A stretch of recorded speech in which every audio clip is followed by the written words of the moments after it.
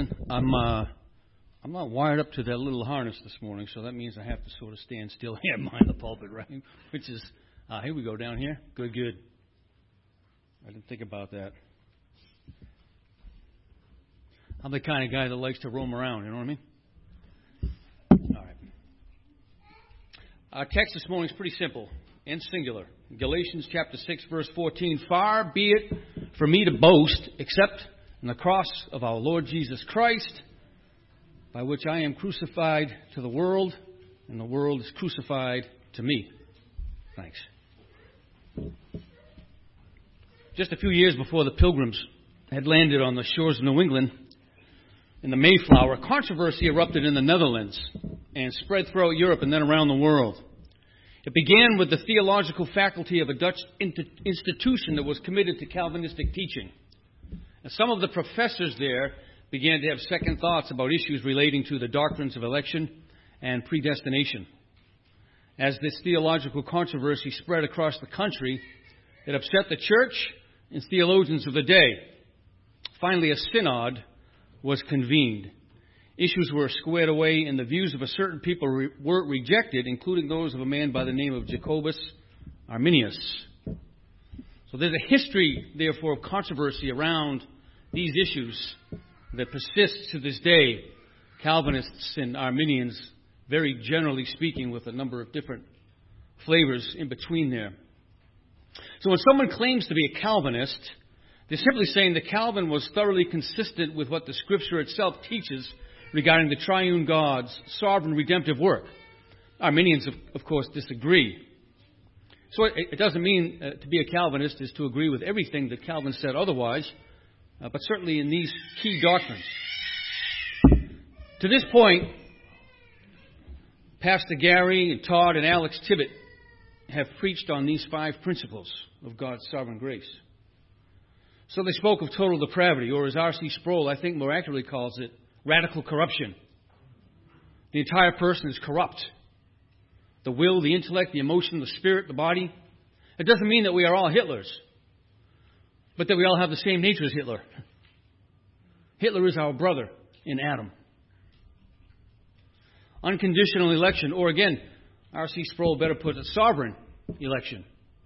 There's absolutely no condition in us now or any condition that God sees in us in the future that moves God to rescue us. It was a decision God made in eternity past before the foundation of the world, Paul says in Ephesians. Limited atonement, or again, definite atonement. Christ actually atoned for some sinners. The atonement was not a work of Christ that he did that made atonement possible. It accomplished the work of redemption and left nothing for man to decide. In irresistible grace or effectual grace, God's grace overcomes our sinful resistance to his sovereign will and grace. And finally, the perseverance of the saints, or better, the preservation of the saints. If you've been united to God in Christ, you will remain so. Nothing can change that, including you. You know, there's been a lot of renewed talk in popular culture in the media these days about UFOs. Megyn Kelly in her podcast recently had a guest named Lou Elizondo, the former director of the Advanced Aerospace Threat Identification Program. And he made some interesting points about the limits of human ability to fully perceive the physical realities we find ourselves in. UFOs could be, he said, from outer space, or they could be from inner space, or they could be from the space in between. And that the universe is far more complex than we ever thought. Realities our unaided 5 senses have no access to. We see pretty stars in the sky at night, but if you use a radio telescope, you would see infrared. You would see ultraviolet. You would see nebulas, a number of other things you can't see with the naked eye. We are bathed right now even in physical things called wireless signals. Cosmic radiation is presently passing through all of our bodies. Neutrinos. It's a little fundamental particle of physics everywhere going through us. And we have only 5 fundamental senses to judge our reality and our universe. 99% of the universe we cannot even see or interact with, and yet it's real. And the conclusion he drew is that outer space is not the only reality, and that we may be sharing space with things we have never been able to interact with without advances in technology.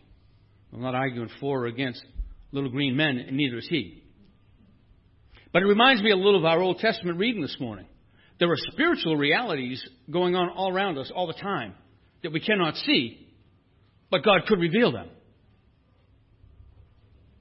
When considering the doctrines of grace that are summarized in TULIP, we are in a sense running into spiritual realities that we may have limited access to fully grasping. We certainly know that unbelievers have no access at all to these things. For Paul says as much in his letter to the church at Corinth. The person without the Spirit does not receive what comes from God's Spirit, because it's foolishness to him. He's not able to understand it, since it is spiritually evaluated. But even for those who have the Spirit, right, there are some things that are just hard, and they're even harder if we come to them with a fully decided mind that is not open to additional insight. It's in our nature to listen to positions that already agree with our own. It's why there's so much opinion instead of news. We love to hear our own opinions repeated back to us. It's almost as much fun as looking in the mirror. The doctrines nuanced in TULIP are like that to a degree. Some Christians are simply taught and they accept them without really sort of chewing on and digesting. Others accept 4 out of 5 and live with a secret discomfort and dis-ease over the idea of limited or definite atonement. Some reject the notion of irresistible grace. Still others remain convinced that a Christian can lose their favor with God and can fall away completely and lose their salvation, become unrescued, as it were.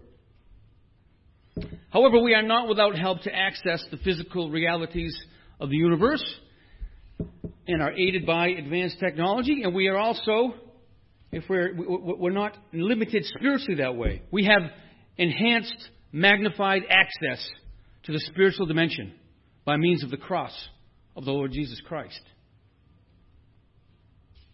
So, my aim this morning is to wrap up this preaching series by cross-examining TULIP, the title of our sermon. TULIP cross-examined. And we'll survey the wondrous cross to examine what is contained in TULIP. In other words, what does the cross of the Lord Jesus Christ reveal to us about total depravity or radical corruption? What does the cross of our Lord Jesus Christ reveal to us about unconditional or sovereign election? About limited or definite atonement? About irresistible or effectual grace? About the perseverance or preservation of the saints? And I hope that you are persuaded, as Paul was, to boast in nothing except the cross of our Lord Jesus Christ. For if you are so persuaded, then you will see that you are crucified to the world, and that the world is crucified to you. Now, I don't know the details of this synod that was held back in Calvin's day, in which these doctrines were in dispute, nor do I know the order in which the controversies were engaged. However, I must think that total depravity or radical corruption comes first, because to the extent that we grasp this biblical truth, so will we readily endorse the 4 that follow. If we grasp total depravity, then the other 4 are not quite so difficult. Our struggles with what might be the other 4, I think, come from our inability to grasp just how radically corrupt we are. And that if we did, we would happily endorse the 4 that follow. Think about the world in Noah's day. The action God took speaks to the level of depravity and corruption in the world. So his actions were the correct response to what was going on in the world. And Genesis 6:5 tells us the Lord observed the extent of human wickedness on the earth, and he saw that everything they thought or imagined was consistently and totally evil. So God killed them all and started over by just keeping a few, right? And what happens as soon as God delivers and gets them through all that? Noah gets drunk and passes out. Some years later, God destroys an entire civilization, but lets Lot and his family escape. What happens within a day or two? God's lawyers get him drunk and rape him in his sleep. Read Romans chapter 1. Some of you know our brother and sister, Jeff and Ruth Hurley. Found out last week that Ruth had a bilateral mastectomy. The solution to the problem tells us something about the nature of the problem. Right? So keeping with the analogy, humans do not have stage 1 or stage 2 or even stage 3 cancer. Dangerous but curable with some medical intervention and a change of lifestyle and diet. No, by nature humans have stage 4 terminal cancer and deny treatment is necessary and instead tell the doctor he's an idiot. That's human nature outside of Christ. And Jesus, the incarnate Son of God, God the Son on the cross, what does that solution tell us about the problem of our depravity? The thief's cross wasn't sufficient to save the thief. His depravity required a different cross. Jesus Christ is, as we say, prophet, priest, and king. Now, the ancient prophets were often directed by God to act in certain ways that would reveal deep truths. And these are called sign acts. Sign acts are nonverbal actions and objects intentionally employed by the prophets so that the message content was communicated through them to the audience, something like a visual aid. So we see some strange things. We see Ezekiel had to cut off his hair and burn a third of it. And another third he had to cut off and strike with a sword. This guy whacking his own hair with a sword. And then there was some other things he had to do, right? Well, this was a sign act to show judgment was coming against Israel in the form of scattering fire and pestilence. Ezekiel was also told to eat bread that he had baked over human dung. I want you to eat this bread. I want you to bake it over human excrement. And this was to show that the people of Israel would eat their bread defiled in captivity. A sign act. Isaiah was told to walk around and preach naked and barefoot to the Egyptians and the Cushites. I thought of acting that out for you this morning. My wife encouraged me not to, so you can thank her for that. To warn the Egyptians and the Cushites that the Assyrians would lead them away captive, quote, both the young and the old, naked and barefoot, with buttocks uncovered, the nakedness of Egypt. That's why he was told to walk around and preach naked and barefoot. Strange way to have to act. Sign acts. Imagine then as a prophet, what kind of sign act the cross of the Lord Jesus Christ is. Right? Naked body, flesh torn, face unrecognizable, cold, darkness over the earth, which is always a sign of God's judgment. Feelings of utter aloneness, denied, betrayed. Jesus on the cross is the embodiment of depravity, or as Paul said, he made him who knew no sin to become sin for us. So the cross reveals radical corruption. The cross reveals God's response to human depravity. That's God's response to human depravity. It wasn't just, in Roman days it was considered the greatest possible shameful way to be put to death and was reserved only for really non-citizens and slaves and things. Even they saw it as that way. God chose that for a particular reason. He said, I want to say something to you about depravity. The cross warns everyone that this is the wrath that awaits unrepentant sinners that die in their radical corruption.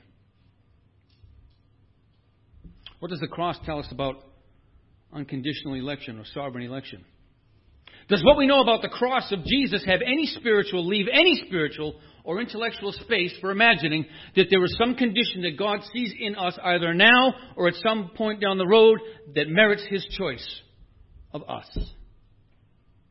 Can we truly maintain the position that God looked down the corridors of time, saw who would come to believe in Christ, and elect on that basis, or to choose us on that basis? Because the cross of Jesus fulfills the name of Jesus. You shall name him Jesus, for he shall save his people from their sins. Jesus did not die for an unknown people on that cross. He died for those whom the Father gave him, those whom the Father chose. God does not wait for us to have a new heart so that we may ask him for a new heart.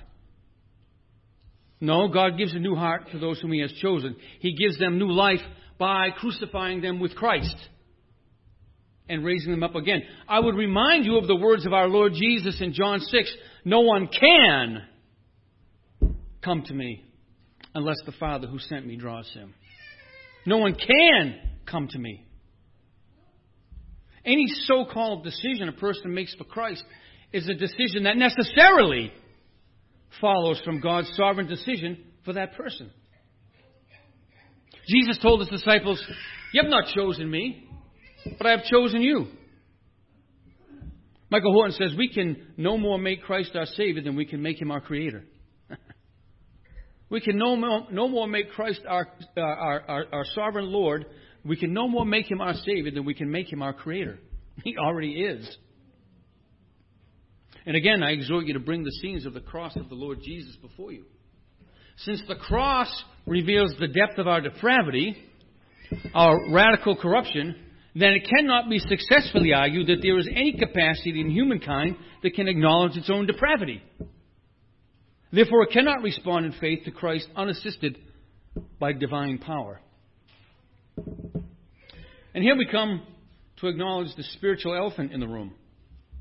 This is where we feel, so many of us, we must tiptoe through the tulip. What does the cross of the Lord Jesus tell us about limited atonement or definite atonement? This is the one that troubles. I'm going to remind you that this is what the doctrine is. Jesus atoned for a particular or chosen people, but He did not make atonement for all people.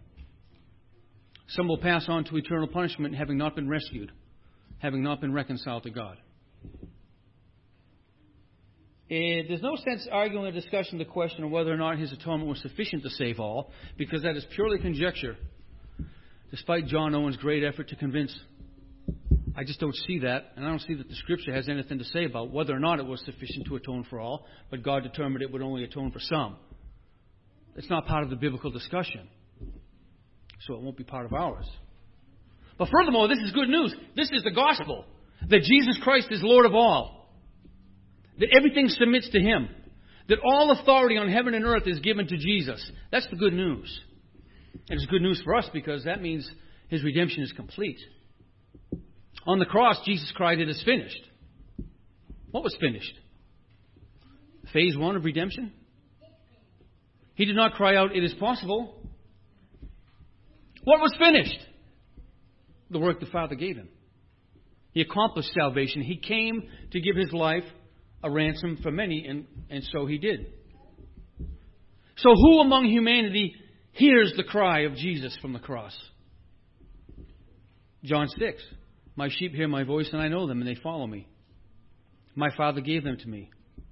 The Father and I are one in the work of redemption. John 17, I pray for them. I do not pray for the world, but for those whom You have given me. All that the Father gave Jesus have their name tattooed, so to speak, on the crucified Lord. Psalm 22, on the cross, Jesus cried out, my God, why have You forsaken me?" I don't have time to fully unpack that psalm. Suppose I sang the words, "And can it be?" Well, you would, right? You would know what comes next, right? You know from those 3 words the wonderful song that follows, and really you know everything that's in it. We have this great ability to know everything that's sort of in that song by just a couple of verses. In fact, yesterday I was at a wedding, and my sister, we were wondering what a song was. She took out her phone, and she has this app on it where all it has to do is hear 2 chords, and it's able to tell you what the song is. So we're not quite there. Maybe some of you are. I know from my own experiences past at Camp Impact, you start to hear the opening one or two words of a song, and all of a sudden, all these lunatics are up and at it, jumping and ranting and running around. It's just part of it.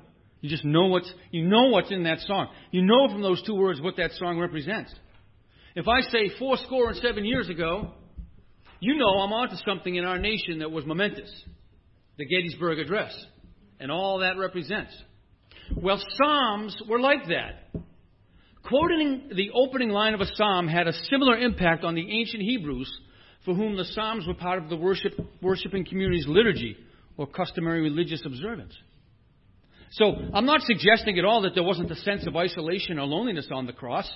But by quoting the opening line of that psalm, Jesus was also recalling all that the psalm declares.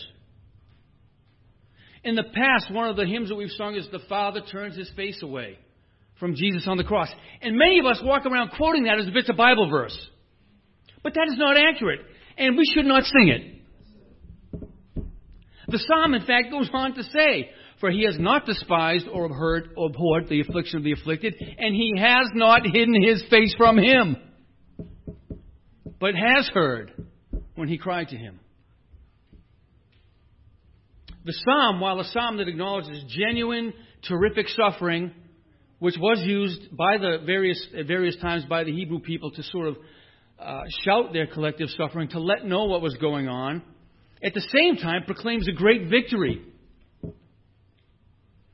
And this is why we can call it, this is why it fits in so well with definite atonement. Jesus was declaring a very certain victory up there as well.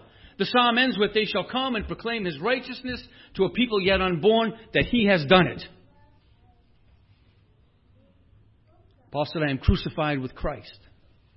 When did that happen? When Christ was crucified.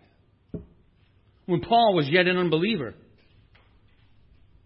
Now I must address a text that many bring up with respect to the doctrine of limited atonement. There are a few of them, or definite atonement. This one's one of the biggest ones, and that's John 3:16. For the objection is often raised, "See here, the Scripture says, whosoever believes."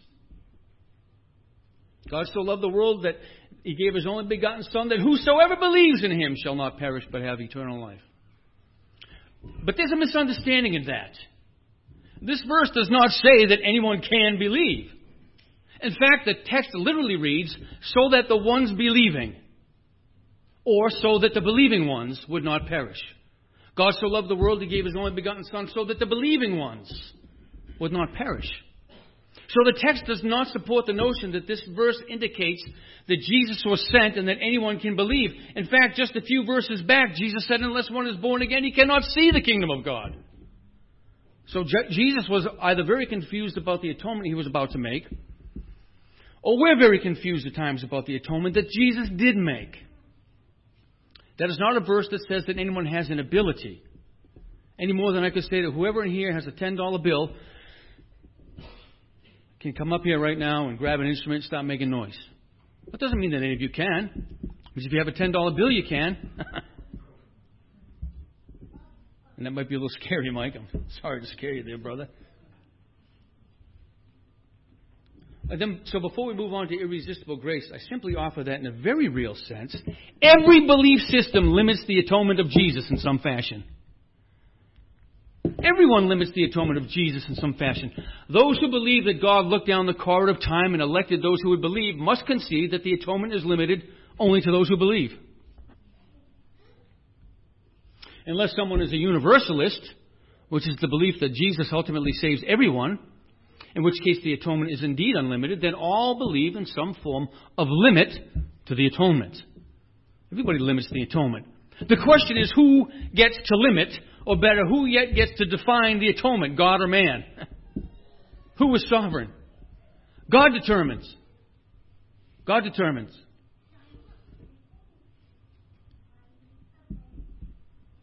If we return to the question of total depravity or radical corruption, I think the answer is obvious as to who gets to define the atonement. I hope you're likewise persuaded. God purchased His own, chosen with His own blood. He did not create a tab to be gradually drawn against by the choice of man. And this is to God's glory in His chosen people's great benefit and assurance. I won't get into the discussion of, well, why call everyone to salvation? That's a different discussion. Call everyone to salvation because Scripture says call everyone to believe. What does the cross of the Lord Jesus tell us about irresistible or effectual grace? Paul reminds the Corinthian church that he didn't try to win them over with persuasive words, but was determined to know nothing among them except Jesus Christ and Him crucified. Many people are drawn to churches because of charismatic personalities, and many people linger in churches they ought not linger in because of charismatic and dynamic personalities. And other things. There was nothing all that exciting about Paul, apparently. As you've heard about him enough times. Clearly couldn't see that well. He had to have been. I mean, you can't take the kind of beating, stoning, flogging, shipwreck. I mean, he had to have been a mess. He had to have had a limp. He had to have been. I mean, Paul wasn't, he wasn't in it for that. He didn't have that $1 million smile that our buddy Joel Osteen has out there on the West Coast.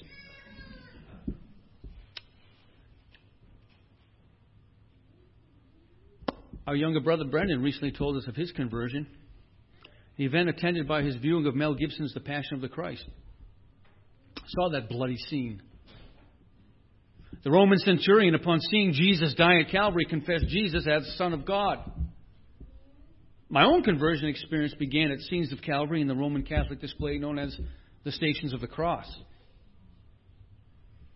Something awful happened there on the cross. Something that eventually rendered me and many others full of awe. See, there, God's grace had its intended effect. Somehow in His divine power, God reveals in Jesus crucified something we could not see otherwise. By the Spirit. It's the only way that could be seen. The Holy Spirit granted us a spiritual perception of grace that natural man cannot perceive. That's why to those that are perishing, the cross is foolishness or a means of embarrassment and stumbling. To we who are being saved, it's the power of God. Therefore, each of us was transported by the Spirit to the Holy of Holies through the torn veil of Christ's flesh. It was, as we mentioned before, among other things, a sign act carried out by Jesus in His prophetic office. It is, this is my body broken for you. This is the blood that fills the cup for remission of sins. Act. Jesus said, if I be lifted up, will draw all men to myself. It's not the miracles of Jesus that draw people to Him. It's not His teaching that so powerfully draws. It is the grace of holy carnage. It is the grace of holy carnage where we are shown the wrath that we are not going to bear because God in His love is bearing our sins in His own body on the tree. Let the saints weep tears of overflowing gratitude at this. And this grace of God has its full effect on us who by that grace repent and believe on Jesus. So we discover that there is something that God cannot do. God cannot through language alone. Even words that God would inspire reveal the depth of His grace to us. But through the Word become mutilated flesh. Jesus on Calvary, grace is fully explained. And it's that same grace in that same scene that the saints must prostrate themselves before and come back to over and over in the mind and soul so that we remain steadfast and endure to the end. For those who endure to the end will be saved, and we run with endurance the redemption race set before us by resting constantly before the throne of grace. And this brings us to the final matter of perseverance, or the preservation of the saints, which really is a better title because that again suggests that it's God doing the work. We persevere only because by God's grace and power preserves us. And this preservation is carried out by the intercession of Christ. Whoever lives to make intercession for the saints according to the will of God. Jesus Christ is our faithful high priest, and He makes faithful high intercession. Christ Jesus is the one who died, more than that, who was raised, who is seated at the right hand of God, interceding for us.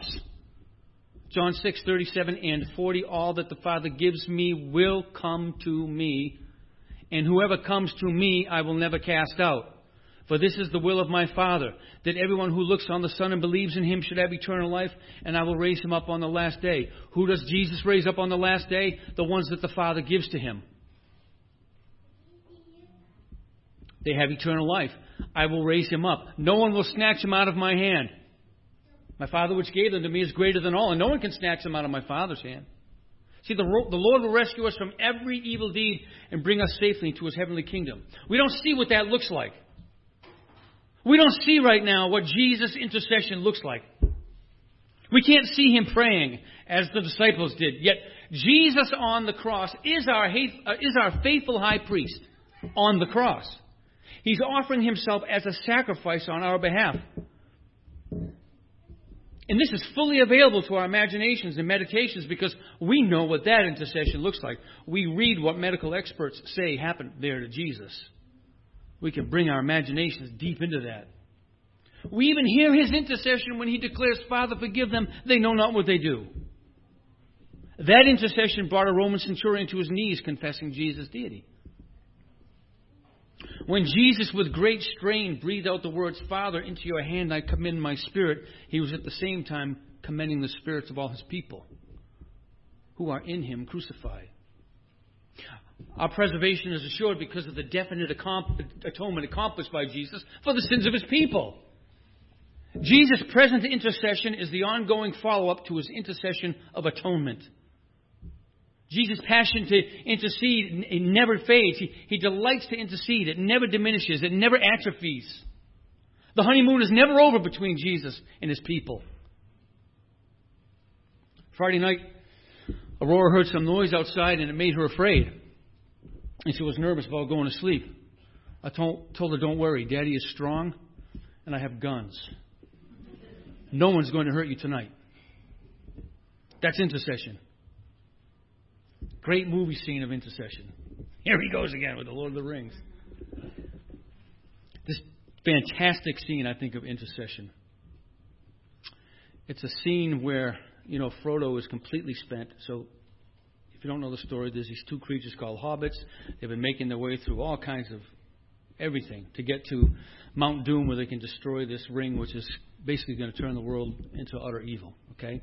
So they finally get to the place where they can go, and Frodo is spent. I mean, he's got nothing. So there's this scene where it's dark and it's gray and it's gloomy and there's ash flying through the sky and you can see some lava shooting out and his lips are all parched and split open and spent and his face is somewhat sunken in. He's just a mess. And Sam, his good friend, is with him, who's been helping him all along the way. And he because Frodo was just sort of collapsed on the ground, Sam kind of cradles him in his arms and he says, do you remember the Shire, Mr. Frodo? Now the Shire is where the hobbits lived, and it was this lush green place where life just doesn't get any better. Do you remember the Shire, Mr. Frodo? It'll be spring soon, and the orchards will be in blossom, and the birds will be nesting in the hazel thickets. And Sam is crying at this point. And he says, and they'll be sowing the summer barley in the lower fields. And so Frodo opens his eyes and looks at him, and eating the first of the strawberries and cream. Do you remember the taste of strawberries? Frodo says, no, Sam. I can't recall the taste of food, nor the sound of water or the touch of grass. I'm naked in the dark. There's nothing. No veil between me and the wheel of fire. I can see with my waking eyes. And then Sam says, then let us be rid of it once for all. Come on, Mr. Frodo. I can't carry it for you, but I can carry you. Because he couldn't carry that ring, but he picked up Frodo and started walking up the mountainside. That is intercession. That's what intercession looks like.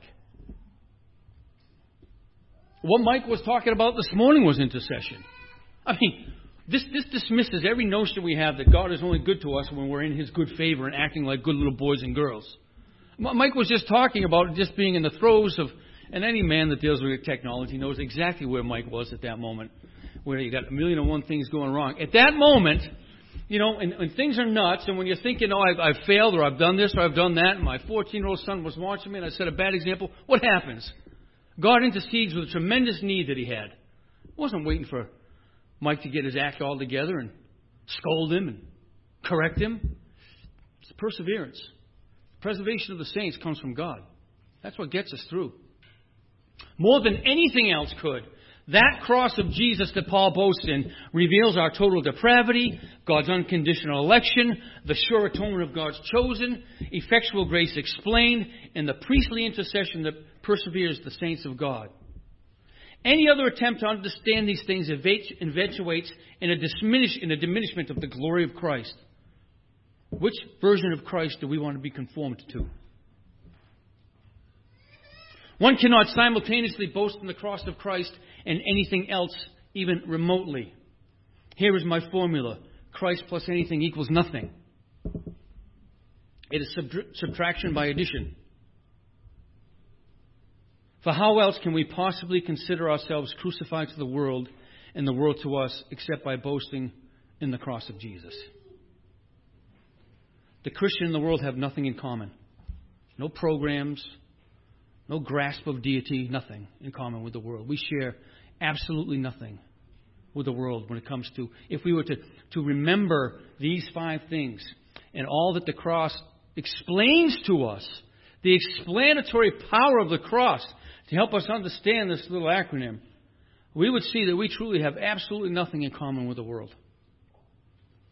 That we must consider ourselves crucified to the world. And you got to meditate on that and what that means.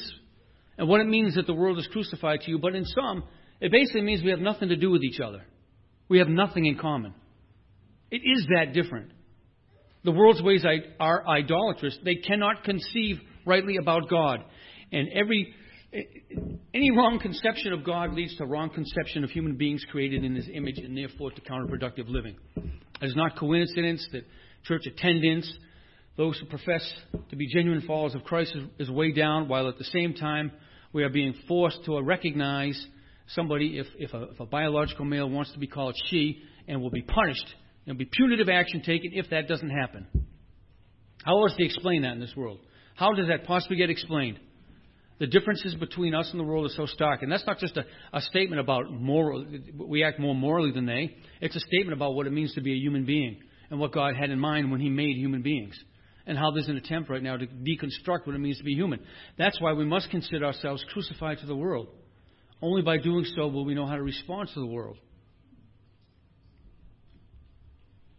When you feel your heart wander and wrestle with sin and the devil, return to Jesus on the cross. You'll understand that what you are living is the remaining stain of the depravity He reveals there. And then recall there was no condition in you that predisposed God to merit His favor, either then or now, because at your most depraved moment, He is revealing on the cross that He is there for you at your most depraved moment. The most depraved moment you can think of in your entire life before you knew Christ. The darkest thing that if you knew right now, if anyone saw you, would be humiliated and shamed and embarrassed. That thing, long before you came to Christ, Jesus was revealing on the cross how He was dealing with it. When you wonder if you have enough faith or really believe or doubt yourself, let the words, "It is finished," echo from the cross to your intellect and emotions. And when you need grace, go to the cross where Jesus was enthroned as King and be drawn near to His heart again. And when you wonder how to make it another moment, see His high priestly intercession there on the cross. This is discipleship. Amen. Lord, help us today to